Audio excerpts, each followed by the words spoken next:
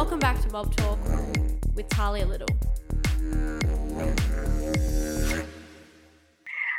Before we begin today, I'd like to acknowledge the traditional owners on what country I'm recording on. So I'm recording on Bunurong country. Nookie, where are you recording from? Just up Gadigal ways here. True. I actually did a podcast with Kobe D, and he's on Gadigal country too. Yeah. He's around there, the lad. All you mob live in Sydney, I swear. Yeah, most or Gadigal country. Yeah, a lot of us are here. It's kind of where all the it's where it's all happening. Yeah, well, especially for music, I feel. Yeah, for sure. That's kind of why, I came here. I left Nowra. I was born and raised down there. So, where's Nowra? A few hours down from Sydney, so 3 hours down the coast. It's around Jervis Bay and that, a little bit further south. Oh, yeah. My grandparents used to have a little house near Jervis Bay. It's nice there. Oh, true. Yeah. That's the spot. Yeah. Did you always grow up there? Like, where'd you come from? Yeah. Born and raised there. So that's all my family's from there. We're all Yuan breeds. So I was born and raised there till I was like 17, 18 or something like that. I just kind of left there. Had to get out of there, you know what I mean? Kind of took music as far as I could take it in my little town. So I had to, come up to the city to, give it a good crack and that. So taking it back to like where you first began, can you just kind of tell us here at Mob Talk, what's your story? How did you start? Did you grow up with family? Did you grow up on country? Like, where did it all begin? Yeah, so I was saying, grew up with my family, my community, knowing my place, knowing who I was, and whatnot. Yeah, down in Nowra there. Then other half of my family's from the north coast, Dungutty mob, from Bellbrook. So that was kind of always like the holidays and stuff. Like, grew up with my south coast family. Holidays I go visit the north coast family and that. Did you grow up strong in culture? Like, is there a lot of culture still alive that way? Yeah. Did you grow up dancing and stuff? Yeah. Sorry, I just got some. Oh, too deadly. Mornings. So grew up dancing, speaking a little bit of language, just like knowing how family structures work, how kinship work down there. My old man used to take us out bush and show us, foods and medicine and stuff. In the ocean as well, we're like saltwater people, lived off the ocean. So like dad and the uncles used to take us out, showed us how to, provide for the family from the water, like diving, getting abalone, oysters, mussels, lobster, how to fish, all that, kind of how to, sustain and how to provide from the ocean. I still do ceremonies down there. Still a lot of sacred sites down there. Wow. So it was very lucky in that regard. And that's kind of actually how I don't know. So I'd say that's how I kind of, got my confidence and got my stage presence. That was the very beginning of that. That was the early stages. Growing up dancing. See, I used to, I don't know. I was one of those kids that, school just wasn't it for me. So, yeah, due to a different, mix of reasons, racism, me kind of being a little bit energetic, you know what I mean? Like, don't like to sit still. I feel that. Yeah, so I found myself in trouble a lot of the time. So in primary school, I used suspended a lot. Went to a little bit used to do stints at like a behavioural school, things like that. Like, it was pretty hectic for me. So suspension, behavioural school. One point there, I got the only ever used to have to do half a day at school. I used to get to go home at lunchtime. And then if there was a substitute teacher there in my class, then I got to go. I was that kid, and so it wasn't working out too well for me. And this is primary school. This is not even high school yet. So my mum was very, very tricky, very switched on. She kind of seen me, seen the path I was heading down, and she's like, oh, I need to help this boy. So she asked to my uncles to come in and be teachers' aides. So they done that. They figured that out somehow. So my uncles used to came to school. and they used to sit with me. Oh, and true. settle me down if I was getting angry or mucking up or sticking up for me too. Like if there was some, redneck shit going on with the teachers. So it was mad to have them. And part of the thing they used to do for me is they used to take me down to the back oval and teach me dance. So they started off like they used to just take me down there by myself and teach me, song and dance. And I started bringing the boys with me. So the boys used to come, and then we had ourselves a little dance crew there. And so it was me and all the boys, and like we became brothers, became family, and we always looked out for each other and we shared that, So that was our little thing. Yeah. Did you feel like that helped you re-engage with school when your like uncles came in? Yeah, a bit, because if we mucked up, they wouldn't take us. Yeah. So, and that was part of the thing, you know what I mean? You had to, if you're mucking up, then you had to sit out, like they'd sit you over this tree and you used to have to watch all the other boys dance while you're sitting there. Time out. When you're being too cheeky, send you off into like the bush. Yeah, so in that respect, it did help me re-engage back with school. But the problems were still there, But it did you feel like you experienced a lot of, redneck behavior? Like, was that a massive thing growing up in primary school and high school? Did you go to high school? Yeah, I went to high school, yeah. Yeah. Was that like a prominent thing back then? Hey, going to high school? Or acceptable? No, I mean like the racism. Oh, yeah, no, it was heaps of it back then. It was weird. It was weird because like there was a lot of, we had white mates and that, but like there was still heaps of racism around. It was funny like most of it was from the teachers. You know what I mean? Really? Most of the racism was from the teachers, and they're the ones that are supposed to,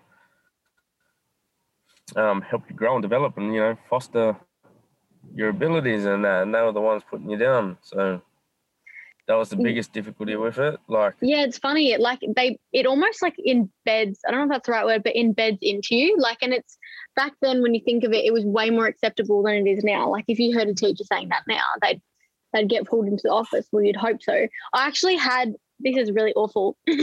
I just stopped youth working, but I was a youth worker. And I went to a school meeting with this young Aboriginal boy that I'd just met and the teacher, and they compared being Aboriginal to being disabled. Like we have, like the way she was talking, she was, and not saying anything bad about people who are disabled, but she was explaining it like Aboriginal people are disabled and that's why they need this help. And I was sitting there going like, what the fuck, man? Like, does she even know what she's saying? Like that, and that going into that little black boy's head being like, shit, man, like they're comparing me just because I'm Aboriginal doesn't mean I have a disability kind of thing. Yeah. That's no good. Do you feel like it's kind of shaped, do you feel like it's shaped who you are as a person and your music, like the drive to kind of be better and always strive for more, like in our community as well? Yeah, 100%. Like that's what music was to me. One, it was my healing. Two, it was how I said, fuck you. Yeah. So, and I liked that defiance. I was very rebellious. I was a very defiant person. So, music was a vehicle for me to channel that, you know what I mean? Yeah, for sure. So, but yeah, it was healing for me, and it was that. Who were your top 5, if you can name them, people when you were growing up in terms of like rap or music that you looked up to? So I liked Jimmy Little a lot as a kid. Like growing up in Nowra, a lot of people loved him down there, because he was from around that ways as well. Mm-hmm. My big cousin who got me into rap and Selway. And then, there's people like Eminem, 50 Cent, Last Connection, Street Warriors, all of those type of.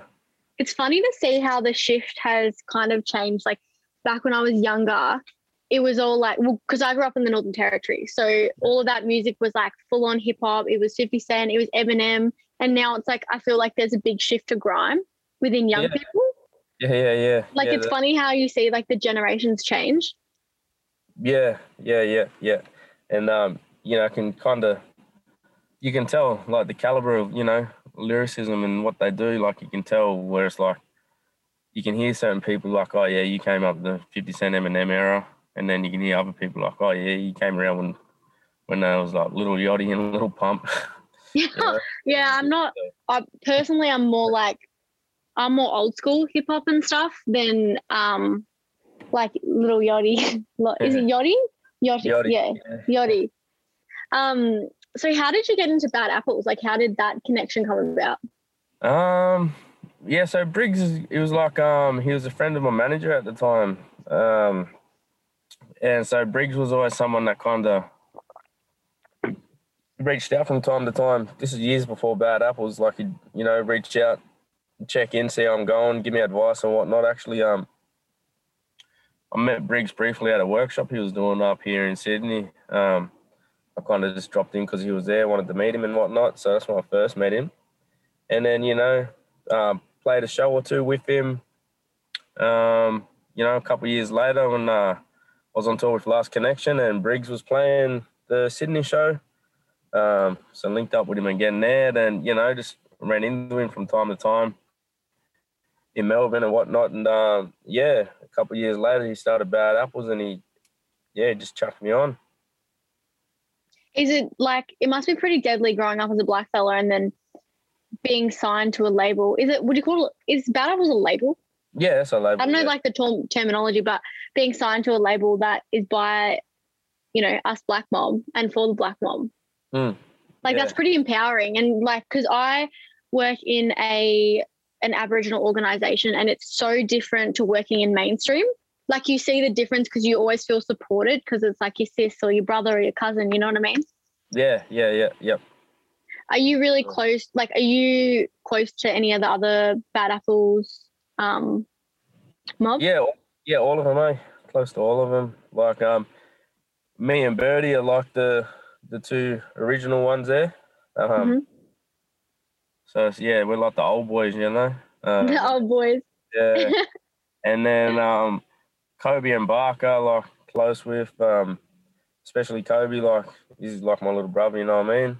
Do you mob like have a similar kind of upbringing in the sense that I know that Kobe, you know, from speaking to him, he came from like a youth background. Like he went to, I think it was Weave Youth, and he kind of like started with his music going through youth programs. Is that kind of the similar upbringing to what you had? Yeah, for sure. Yep. So I started, I was recording at the youth centre down in Nowra. It's funny that. Do you feel like that's kind of was one of the connections that you guys had with that like similar upbringing or? I'm not, I don't know, maybe it's just, I wasn't really doing, like I think Kobe was like in like workshops and like, what do you call it? Like actual youth work type of thing. I just happened to walk past the youth centre was like a very new thing in there. It wasn't there before, and I kind of just walked past one day as though it wasn't even finished, it wasn't even open. It was just one of those days. I was having a shit day at school. I went, fuck it, I'm going home. So I started to walk home, and there's like this new building right across from the cop shop, and I was, you know, it's narrow. When you see something different, like you notice it. So I just walked in there, and it's like, oh, what's this? Oh, this is a youth centre, and like we didn't have things like that at the time. So I was like, fuck's a youth centre, you know what I mean? So I was it was a youth centre, and they had a studio in there, and I recorded a song, and you know, all the anger and frustration I was feeling from school, it was gone, and I was hooked on that feeling. And I was like, oh shit, this is mad. So I went back every day and recorded. So I think that's how I kind of got into it and whatnot. But me and Kobe, like, he grew up around Lapa ways, like Maroubra, Lexo and whatnot, and like those families are a lot of the same families as down home. So like very similar mob, like talk how we do, like we're different than everyone else, you know what I mean? Different to these Sydney fellas and whatnot. So it was like we kind of clicked that way. Yeah. Was that a moment, talking about when you were at the youth centre, was that the moment you can kind of remember that you kind of knew music was for you? Or was there another time that you were like, fuck, man, this is what I have to do. Like, this is my purpose. Yeah. So like there was a few actually. So I had a big cousin, like he's gone now. He passed away a couple of years ago, but like he was my idol. Like, everything he'd done, I'd copy him. Like whether it was good or bad. If he mucked up, I mucked up. Maybe that's the reason why I was driving around no license, because he was driving around no license and whatnot. So I thought it was cool, you know what I mean? I thought that was what you do. So you always follow your big brothers or your big sisters, eh? Yeah. So like this fellow was my one. Ryan Selway was his name, and so he was a rapper. He was from the city and whatnot. He used to come down home for holidays and shit. So it was always, you know, I was exposed to something different. Like he'd come down dressed like a city kid and like just different, you know. And I thought that was mad shit. And so yeah, he was rapping, and so I just followed, just done it because he done it. Simple as that. And yeah, it was by doing that I noticed the effect that it had on me when I done it at the youth. And I was like, oh, this is like a healing journey. This is what fixes you up. This is like going into the ocean. It's the same. It's like dancing, you know. So like in ceremony, it's the same. Get the same strength from it. True God, yeah. Hey, that's why like connection to country and culture is so important. Like that's what we try and really not drill into our kids, but give them the opportunity, because that stuff, culture and our ceremonies and stuff, they actually heal us. And that's why music and arts are so important for young people. Yeah. No, like for anyone that knows and does it properly, they know the feeling. They know, you know what happens. I do that with music. When I get there on stage, it's that same, you know, that same thing. So that was one part of it. And then it's when I went and done a song with Taboo from Black Eyed Peas there in like 2000. What? Yeah. No way. How did that happen? So from Nowra, I came up and I was knocking around Redfern a fair bit, and going to the community centre there recording songs and whatnot. And you know, back then, artists when they'd come over here, they used to want to go to Redfern. You know, Snoop Dogg pulled up at Redfern once. All sorts of people. Why do you reckon that is?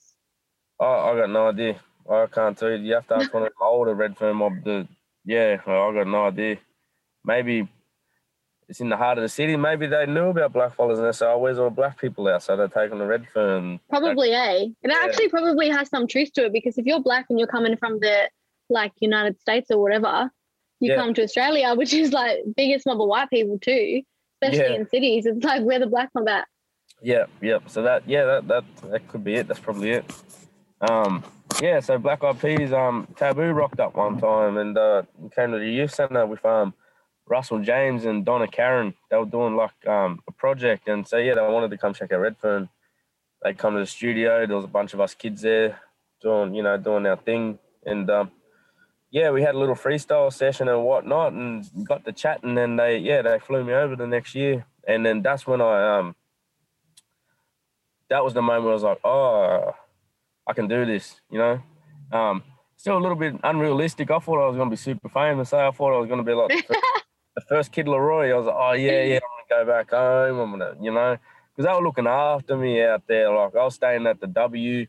They gave me a credit card. I was ordering lobster for breakfast. Like, what? It was next level. And I was like, I got a taste of that. And I thought I was going to have that for good. I come back home and, you know, got to grind away. Like, yeah. What was it like being like a little black kid from Nowra going overseas and then like eating lobster, this credit card, especially when you're black, like us mob, we just like, give out cash, whatever. Yeah, well, I grew up eating lobster, but like that's the first time I paid for it. We usually just catch them ourselves, you know? Yeah. But yeah, no, it was mad. Like, it was definitely a spin out, because especially like as it was happening, I was kind of staying at my auntie's house down in Shell Harbour there, and you know what it's like. You know, lifting up the cushions on the lounge trying to find some money. Yeah, true. Trying to order a pizza and whatnot. It was like legit. I was flipping the cushions looking for money, trying to order some Domino's and that, and then I get the phone call like, hey, you're on the flight next week. I was like, fucking what? So yeah. Was it wild from like growing up? I don't know if you like, did you listen to Black Eyed Peas a lot when you were younger? 100%. They were like the shit. Like they were the shit. You know, you chuck on Black Eyed Peas or they'd be on the radio. It was like that kind of music. Was it crazy to think like you've gone from that listening to the Black Eyed Peas and being like, what the fuck? Like I'm getting flown overseas. Yeah. To work with these mobs. 100%. I did. And this is like, you know, I'm making me dates up. It was like 2008, 2009, 10, something like that. So like late 90s, early 2000s when they were at the top of the game. They were the biggest. 2008, I reckon, was like one of the peak years for music in that kind of music. I always remember that year. Yeah, and it was like, game changing. Like that's when, you know, Kanye and will.i.am were kind of like the two biggest producers, and they were doing their thing. Drake was just coming out, you know, like it was a big year. Done that little thing, mad experience, opened my eyes, showed me a lot of things, showed me the difference between, you know, how things work here, how things work there. Was it really different, like culturally, not culturally in terms of like us mob culture, but like just generally, like culturally being there? Is it a really different environment? Yeah, heaps. Like I was knocking around with all these celebrities, like hanging out, like I was kicking back in like gated off communities, and like just I was sitting in the car there with one fella, and he's on the phone to Eminem. I was just like, it was a massive. What? Yeah, like they were going to dinner that night. I was trying to get to the dinner, it didn't happen, but like I could just hear him on the phone. That was good enough for me. Wow. But yeah, like I was full, like, so that was the first time I went over, and then the second time I went back to launch the song, and I'm telling you, like I was like fresh out of Nowra, man. Like so the second time I went back, I was staying down the road from a bunch of like label offices, like it was Aftermath was there, Def Jam was there, just like a row with like all these like big offices for the labels. So anyways, walking past, and Aftermath was there, which is Dre's label, and that. I walk in, just straight off the street. I walk in, go to the counter, I say, "Hey, is that Dr. Dre here?" And then they full like responded to me like they're not used to that type of shit. Like a random person doesn't just walk in the Aftermath and ask for fucking Dr. Dre. So they thought I was serious, and they said, "Oh, nah, Dre's not in. Dre usually only comes in when he's got a hand in a project or for listening session. But Jimmy Iovine's here if you'd like to organise a meeting." And I was, nah. Like, you know what I mean? And Nicki Minaj was sitting there in the fucking foyer. And then later that night, I'm glad I didn't, because it would have been fucking shame job. When we launched the song, Beats were kind of just coming out. Beats sponsored the event, and there was Beats. The headphones were everywhere, and you could like listen to the song on the Beats. It was like we had big screens. You could walk up, chuck the shit on, listen, like before we done it live and that. And Jimmy Iovine was there, and I shook his hand, met him that night. So no way. Shame job if I yeah. Dude, that must be wild meeting a music producer like Jimmy Iovine. Yeah, and they were breaking down, the industry to me. Like I had a breakfast with somebody on his team the next morning, and they were talking to me about like what it takes. Like this back then, it'd be a shitload more now. It would like, for us to break an artist, it costs $1 million. We've got to put $1 million into this person to, and so I was like. Is it similar like that in Australia? No. Like over here, it's a little different. Like if you got the money like that, it definitely helps. But like there's other ways to do things here. Like you look at the 1-4 boys, the route they carved doing this. Like there's other things. Briggsy, the way he's done it. Yeah. I guess it's really like I feel like at the moment it's a really exciting time for us mob, like blackfellas in general. Like I feel like we're starting to really be like, there's a long way to go, but we're starting to be really celebrated. I don't know. I felt like this NAIDOC week, especially, like Triple J had heaps of stuff on, heaps of events around the like Australia, social media. There's a lot. I feel like there's a big push for like recognizing him and acknowledging us mob. Yeah. We're definitely definitely moving forward. That's for sure. Like, but yeah, this NAIDOC week was hectic. I was calling it the NAIDOC miracle. It was like Bam Bam won his fight. Ash Barty won Wimbledon and Paddy Mills hit that winner shot there. I was like, 3 for 3. Dude, that's what I mean. It was wild. It was like almost like a really empowering NAIDOC. Yeah. And then Bam Bam done shake a leg in the octagon there. That was mad. So what was your journey into broadcasting? Like now you're, host of Blackout Triple J, big star there. Right. Well, I'll let you in. I'll tell you. I kept this one secret for a little while. I used to work at ABC Indigenous, and I was like, used to do social media there, and I was making just like memes. So like I was doing a bunch of memes on the account. So whenever you see like the memes and that on ABC Indigenous, I used to pump them out, and then that's how I got over to Triple J. So Triple J were, they've been in talks and doing this for a long time. So like they've been talking to this person, that person, trying to figure it out, get something ready like an Indigenous show, and then they needed somebody to come over and like get the voice for it, like create the tone of the show. And they knew my work over at ABC Indigenous. They seen what I could do, and they're like, oh yeah, can you come and kind of create some content, give us a voice like for this, like structure and whatnot. So I went over there just to do that, and I was just banged out a couple show demos and whatnot, and they ended up asking me to stay. So I said, yeah, let's go. Let's do it. Yeah. Wow, that's wild. Yeah. Do you love it? Do you see yourself being in broadcasting for a long time, or what do you like? Yeah. What's your vibes about that? Yeah, no, I definitely love it because, for me, it's always been about bringing the next ones up. It's always about helping and sharing. Like growing up, sharing was big for us. Kind of got taught that from a young age. Like if you had food, you bring it home, you share it. And if you don't have enough to share, you eat that shit before you get home. You know what I mean? Yeah, full on. So sharing was always like a big thing. If you got and you can afford to share, then you do that. Don't be greedy. So for me, I've always tried to help people with music, like bringing people through, like Kobe D. I remember Barker sent me a DM once, like just rapping in a bedroom, and that she just reached out. She goes, hey, I like your music, blah blah blah. Trying to get into rapping myself. Can you have a listen? So yeah, she sent it over, and then I seen her do her thing, and I said, oh, this is mad. And then I asked her, I said, hey, you ever done it live? She goes, nah. I said, do you want to? And she said, oh yeah. I said, all right, I'm going to show this weekend, come through. And then it was a NAIDOC show down in Carriageworks. So bring Barker out for that little show there, and then look at it now, smashing it. So like here, this is a new platform for us, and this one I really get to just kick back and just flood it.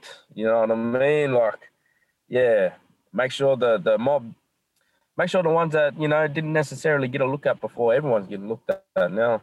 And, for sure. So playing everything. Like it doesn't matter if you record it on the phone. True. We're actually getting some. So I did a yarn with Heaps Decent in Sydney. Do you know them, Mob? Yeah. I think that was the guys Kobe used to do the. Yeah. So they sent me through like a bunch of young people's music. So I'm gonna like link it in my Instagram soon, because I believe too it's so important to give those young mobs that are just starting off that opportunity and like that shine.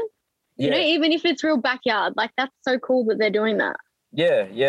That was one of the things when I went in there. I said, look, if we're gonna do this show, we've got to do it proper, and that's the full spectrum of this. Like we're gonna play the most polished stuff we got, which is like Kid Laroi, but I'm also gonna play a kid that this is his first song he's ever recorded. I'm gonna play some, even the Brother Boys on the Inside recording on dodgy phones. I'm gonna play that because it is what it is. It's real, it's part of it. Everything has its place. Everything. And it speaks their truth as well. Yeah, for sure. So it's like, if we're gonna do it, we gotta do it right. Like even traditional stuff. Like the first show we opened it, the first song was a traditional song, like welcome song from down home. So from your country. Yeah, true. That's cool. Do you feel uncomfortable? Like, you've been in the music industry for a while now. Do you feel uncomfortable still? I don't know if you did, but kind of speaking your truth through music, especially about Us Mob, because I know like growing up as a young person, sometimes you'd be in situations where people might be like racist or saying a certain thing about Us Mob, and you kind of have to speak the truth, and it's that uncomfortable feeling of them being uncomfortable and you being uncomfortable. Nah, because for me it was like music brought the warrior out. You know what I mean? That was the person like that. Music was my protection. Like me as a person, yeah, sometimes I might have felt uncomfortable, but you know, music was a way of channel that spirit. You know, that warrior that came out, didn't give a fuck, say what I wanted to say. Like that was he was scared of nothing, and that's never felt uncomfortable with the music. No. I guess music kind of gives you that that power as well. Like even if you're not a rapper or a singer, you know, when you're listening to music or something that you like, it empowers you and it makes you feel a certain way. Yeah, for sure. So what are your, you know, as Triple J's Blackout host, what are your top 5 black songs at the moment? I haven't heard that new Kid Laroi, Justin Bieber one, but I'm assuming that'll make the cut. But yeah, like I love what Leroy's doing. That new Barker, King Brown's Hectic. Oh, that is. I listened to it yesterday or Friday when it came out, and I was like, sis, that is so good. It's like, it reminds me of like a Cardi B but Blackfella version. Yeah. You know, like and it relates to how Us Mob speak too, like all the slang and stuff. Yeah. That's so cool. Yeah, there's another guy, YNG Marta. He's got a song called "Talk to You Later." It's pretty sick. Say True God, from up Brisbane ways there. He's got a joint Future Kings, which is mad. Like there's heaps out there. Eh? Kobe, Dallas Woods, Hectic. Stuff. Trials. Loving what Trials is doing. There's heaps. How do you find your music for your show? Like, how do you kind of scout those black fellas too? Like I just got my eye on everything.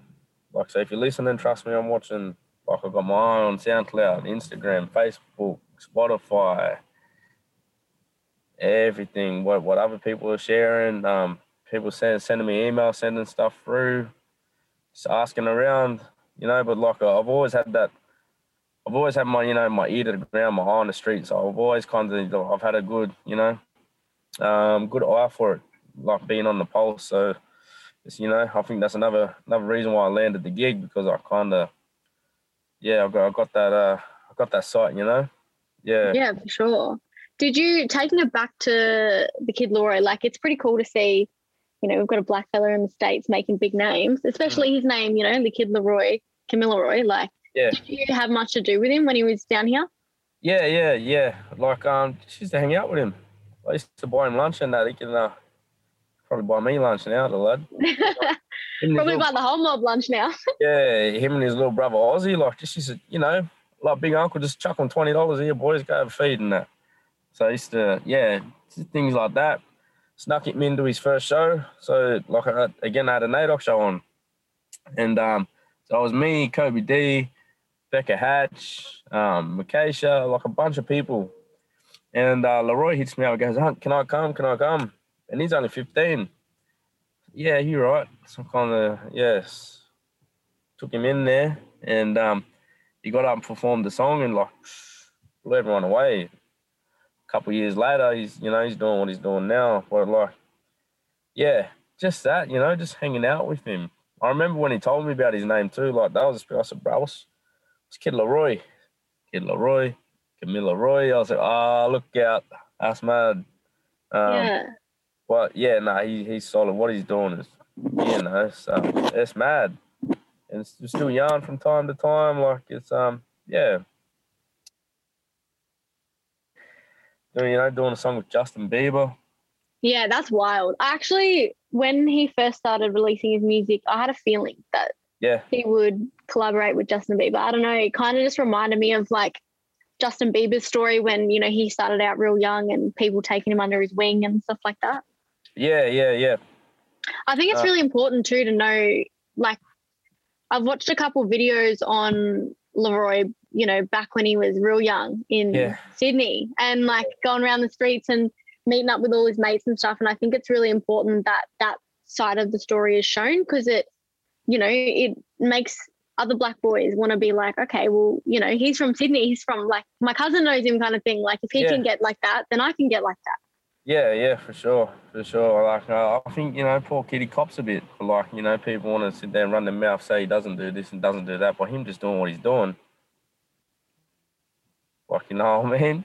Like, that's crazy. That's enough. Him being that successful shows the next ones that you can do it, you know? It's hard. Like, it wasn't that easy for him, you know what I mean? Like, he put in the work. Like, he was a little studio rat. Like, when all us bigger boys were finished,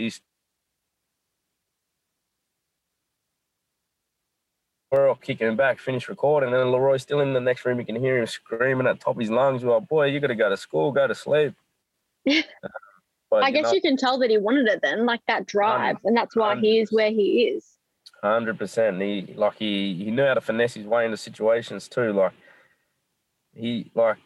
That's kind of how he got there as well. Like, Ray Shremmerd was in town.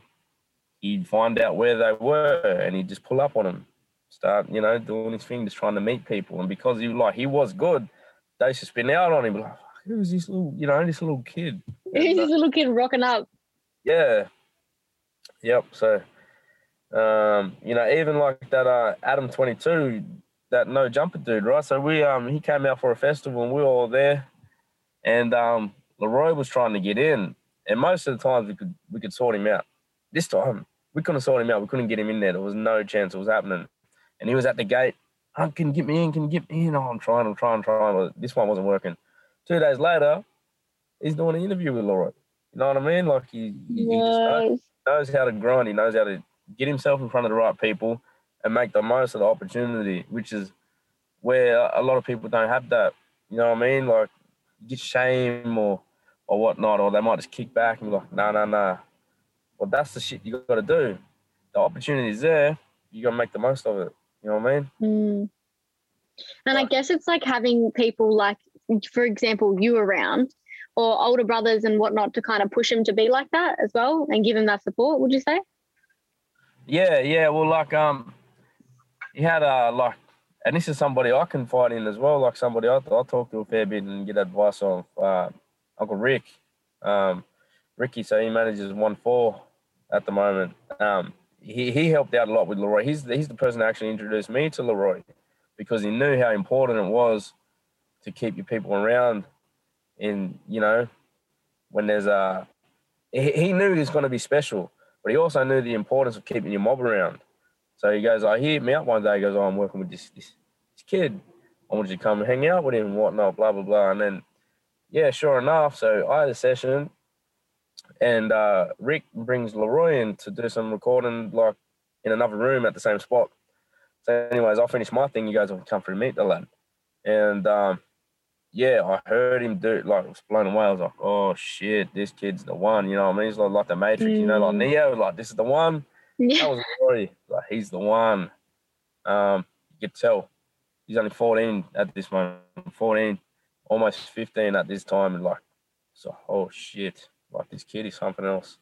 Yeah. They're so young, 14, and already got that drive. Yeah, yep. Speaking of young, so your stage name, Nookie, right? Or is that your actual name? A bit of both, actually. What's your full name? Name's Corey. Corey John Webster. Yeah. Because your old name used to be Young Nookie. Why'd that change? Yeah, right. So I should have kept it. It's like, it's a popular thing to do again these days. So right. So my old man's name, like, his nickname was Nookie, and like, he was the bit of the, you know, he was like the hot shot in town, like best footy player and that. Like, everyone knew him. Everybody knew him, and like, he used to take me to all these footy games and shit. And people used to call me Young Nookie after Dad. And so my mates and that, like, yeah, they'd see Dad play footy, they'd see me there, and like their old fellas would call me Young Nookie, and their uncles would call me Young Nookie. So it was not something that just stuck. So, you know, a lot of my best mates down in Nowra, they'd call me Nooks, Nookie, Young Nookie, whatever. Didn't even know my real name. Like, even still, like, a lot of Sydney mates don't know my real name. So it was always something that, was stuck. And when I got into music, people like Little John, Little Wayne, why am I forgetting all the young ones? I can remember all the littles. I'm forgetting all the youngs. But like that was the popular thing. That was the thing, you know. So they already called me Young Nookie, and then that was the popular thing at the time. So, oh yeah, sweet, Young Nookie, that's me. Let's go. And then as I got older, I was like, you know what I mean? I don't want to hit a certain age and be calling myself young. We'll see what Leroy does if he gets up to his 40s and that's so he calls himself the Kid Leroy. Then the Kid Leroy, yeah. So yeah, that was it. It was just part of me as maturing as an artist. You know what I mean? And things were different then too. This was like when like the Australian hip hop scene was Aussie hip hop that dominated the shit. And if you had anything that was sort of an American influence, they weren't having a bar of it. Like legit, like they were not having a bar. If you had Young with your name, you had Little with your name. If you rapped in the accent, nah. What? Yeah, it's not That's happening. crazy how you see times have changed, eh? It changed big time. So I came up on the cusp. I caught the end of that era, you know? I caught the end of that era and I sort of adjusted myself to be able to, make moves in that and then the shift. So like I can respect that and know that, and like a lot of these like younger guys, the new ones, they don't know that. And yeah, like it was brutal. It was brutal. If you got up there and you sounded American, you better get out of that venue real quick. Were you big on Aussie rap when you were younger? Nah, fuck no. No. What about Aussie rap now? Yeah, like see, like when I say fuck no, like yeah, I was, but it wasn't my main thing. Like I was because Selway was half Māori, half black fella. I came up on the New Zealand shit. The New Zealand stuff was my shit first. Like, I liked that. I preferred the New Zealand stuff over the Australian. Like, I'll probably get dragged for this, but like, fuck, it is what it is. Like, I looked at the Australian stuff and I didn't really see myself. It's till not until like Last Connection and Briggs. Is that because you identified more like you're a black fella, so you identified more with black fellas? Yeah, that's exactly what I mean. Yeah, like I still appreciate it and liked it. Like Hilltop Hoods were mad. Yeah, Bliss and Esso. Boys could rap. Like they were good. And but like the album that really swung it around for me that made me go, fuck yeah, this is hectic was M-Phase's Good Gracious. He had like a compilation album with a bunch of people. It was Horror Show was on there. Dielectrics was on there. 360 was on there. Like there was heaps, and like that's when I kind of that's what turned me right around. But like before that, like I had Funk Wars albums and shit. I had Hilltop. I liked it, 100%. I liked it. It was just like it wasn't really my thing. You know what I mean? Just from being black. But as a rapper, Sesta and Trials, they're beasts, you know? So would you say the rapper part of me could really respect and be like, oh, this is fucking hectic. But the black kid, I much preferred to listen to T.I., you know what I mean? T.I., oh God, yes. That shit was like the shit back then. Yeah. So I was like, yeah, it was a very tricky one. Like, yeah, I listened to Australian hip hop, but it wasn't my bag. Would you classify you and Kobe as Aussie hip hop? Like, what would you put, or black hip hop, or like, what would you rap? What would be a genre? I don't even know if labels anymore. Like, just rap. There's so much stuff that I'm like, man, this is like there's like 5 kinds of rap these days. Yeah. Like, yeah. So, I don't know. Yeah. We're black fellas and just rappers. That's it. Who in like, so the Nemas are going on this year, I think. Late this year. Who, in your opinion, would, if you know who's nominated, will win Artist of the Year, you reckon? Look, I think Leroy's nominated. You can't put it past him. He probably won't win it, but no one's doing what Leroy's doing. So if he doesn't win it, what's going on? You know what I mean? What's going on if Leroy loses to, you know what I mean? Not to discredit anyone else and what they're doing, but like. But he's in the States, you know. No one's doing what he's doing. You know what I mean? Mm. Yeah. So I don't know. Awards and accolades and all those type of things are tricky. You know, it is what it is. You win some, you lose some, whatever. It's not the be all and end all. It'd be sick to kind of get him back here, to perform. Yeah. I guess we've got all that COVID stuff, but it'll be happening. It'll be happening for sure. They might be waiting until he's of age. I don't even know if he's 18 yet. I think I don't. Yeah. He's so young, man. I remember listening. Oh, he released a song and it was talking about like just like all this sexual stuff, and I was like, "How old is this brother boy?" Like, yeah, we teased him a couple of times when like the younger years, you know, say stuff like that. Like, hey, what? Yeah. I'm like, Bruss, is that even happening? Like, are you dreaming that? Yeah, that's what we used to say. No, you never.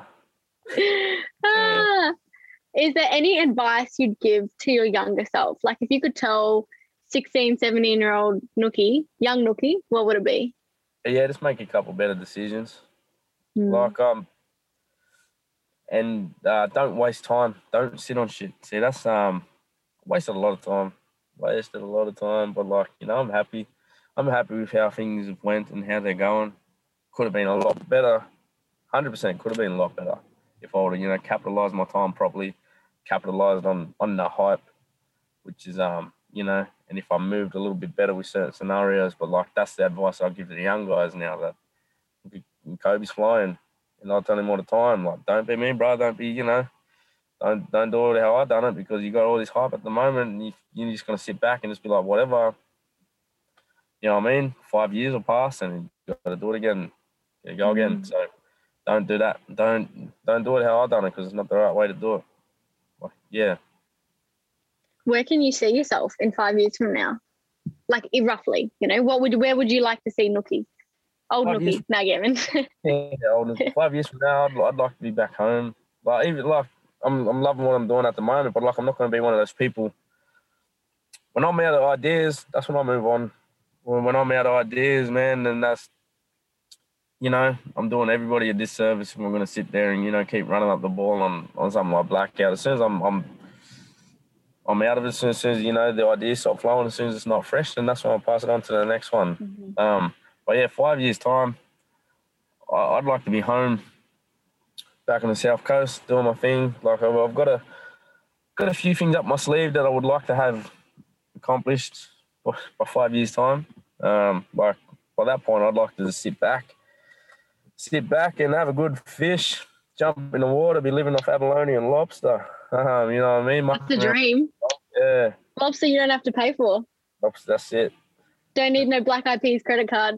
Nah, but it would be useful. Yeah, that would be useful, hey. You can use that bread to put it on. Well, thanks, Nookie, for coming on Mob Talk today. It's been sick. I can't wait to hear more of your shit on Triple J everywhere. Yeah, soon, very soon. It's been deadly talking to you. Hectic. Thanks, sis. No, it's all good. I'll chat to you soon. Yeah. All right. Later. Bye. Thanks everyone for joining us on Mob Talk this week. If you like this podcast, please share it with your friends, and don't forget to chuck us a follow on Instagram. And we'll see you all for another yarn soon.